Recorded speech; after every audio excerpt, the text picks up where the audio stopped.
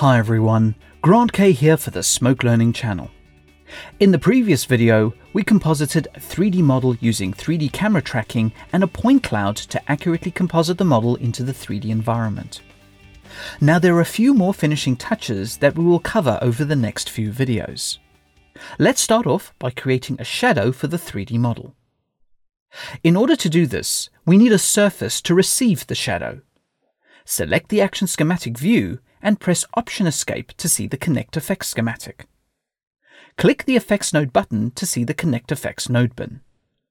Hover over the Connect Effects node bin and press C. Drag out a color frame node and place it in the schematic. Now select the Action node and press Ctrl N to add a new media input.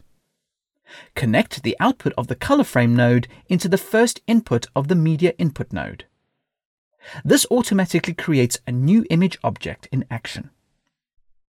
Now let's orientate the surface as the ground floor of the shot. Double-click on Action to select it and load its menus. Press Escape to go back to the Action schematic. As in the previous video, drag a connection from the point locator's node to the axis of the white surface object. The settings in the point locator should be set to plane transform. This will orientate the surface just like the 3D model. Double-click on the axis of the white surface object. Drop it down in Z position so it sits just underneath the 3D model. Now let's light the scene and cast a shadow. Switch to the Action Node Bin menu. Double-click on the light node to add it to the composite. As before, drag a connection from the point locator's node to the light. To cast the shadow, select the light and ensure you're in the Action Bin menu. Hover over the node bin and press S. Double-click on the Shadow Cast node to add it to the light. Now let's reposition the light to match the other shadows in the shot. Double-click on the white image object in the Action schematic. In the Image menu, set the transparency to 75%.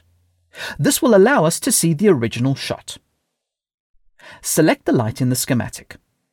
Increase the Z position to move the light up. Now adjust the X and Y position of the light until you are satisfied with the shadow being created on the white surface. Select the surface again and set its transparency back to 0. Now let's soften the shadow properties.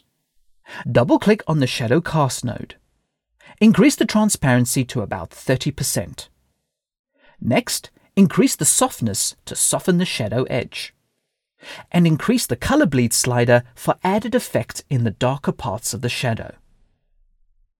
The final adjustment I'd like to make is not to have the camera silhouette cast a shadow on the yellow parts of the 3D model. In the Action schematic, double-click on the Pick with Text geom. In the Geometry menu, disable shadows altogether. So that looks pretty good. Unfortunately, the original shot is also an image object that is shaded by the light. So we'll have to hide this object and input the same image as the background input, which is unaffected by any shading in Action. Select the image object connected down from the Camera 3D node. Press H to hide it. Next, press Option Escape to return to the Connect Effects schematic. Drag an output from the source node into the background input of Action. Select the Action node and press Escape to go back to the Action schematic. The original shot is still the same, but being the background, it is now unaffected by light. So we have the shadow of the 3D model being cast onto the white surface. However, if you hide the white surface, you will lose the shadow. So the workflow is to create separate render passes from Action and recombine them later. This is a similar workflow to other 3D applications that generate render passes. To set up render passes in Action, switch to the Output menu. Currently, Action only has one output. Select the result view. This is the overall composition, or what some refer to as the beauty pass. Select the output and click the Rename button and call this output Beauty. Let's disable what we don't want in the beauty pass. Click the Tools pull-down menu and select Edit Output. This is mapped to Option E on the keyboard.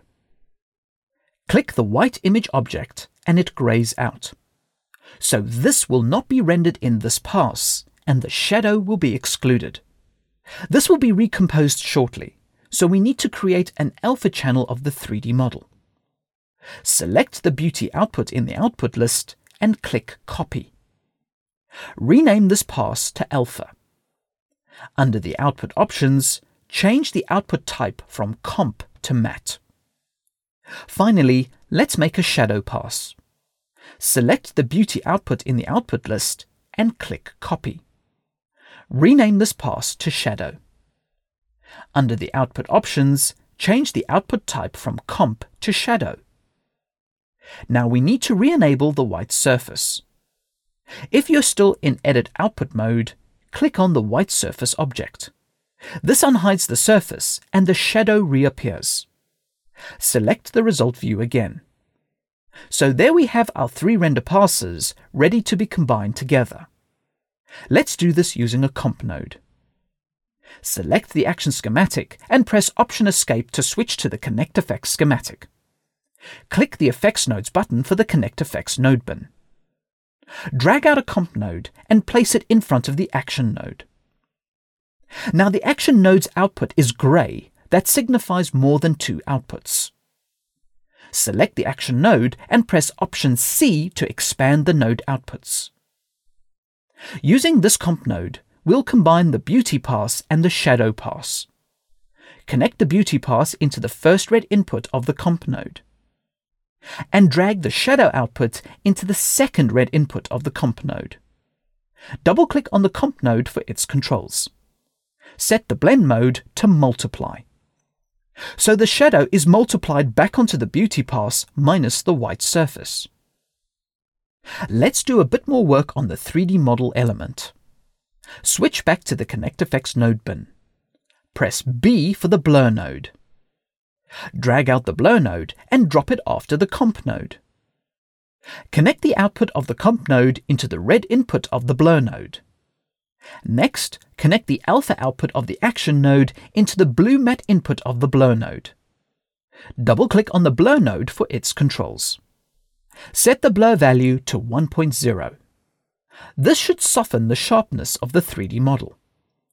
If the whole image is affected, enable Use Matte, and the blue matte input will constrain the blur to the alpha. Finally, let's do a quick regrain on top of the clean element. Switch back to the Connect Effects node bin. Hover over the node bin and press R for regrain. Drag out the regrain node and connect the front and matte outputs of the blur node into the front and matte input of the regrain node. Double-click on the regrain node for its controls. To sample the grain, hold Ctrl-Shift and drag a tiny box selection over a small sample of grain in the image. The regrain controls will show the results of the grain analysis that is added to the 3D model. You can use the same front and matte workflow to add color correction to further blend the element into the shot. But if you scrub the time bar, you can clearly see that the foreground objects, like the chair, should not be behind the 3D model.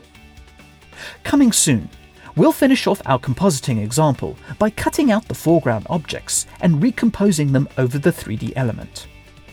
Comments, feedback, and suggestions are always welcome and appreciated. Thank you for watching, and please subscribe to the Smoke Learning channel for future videos.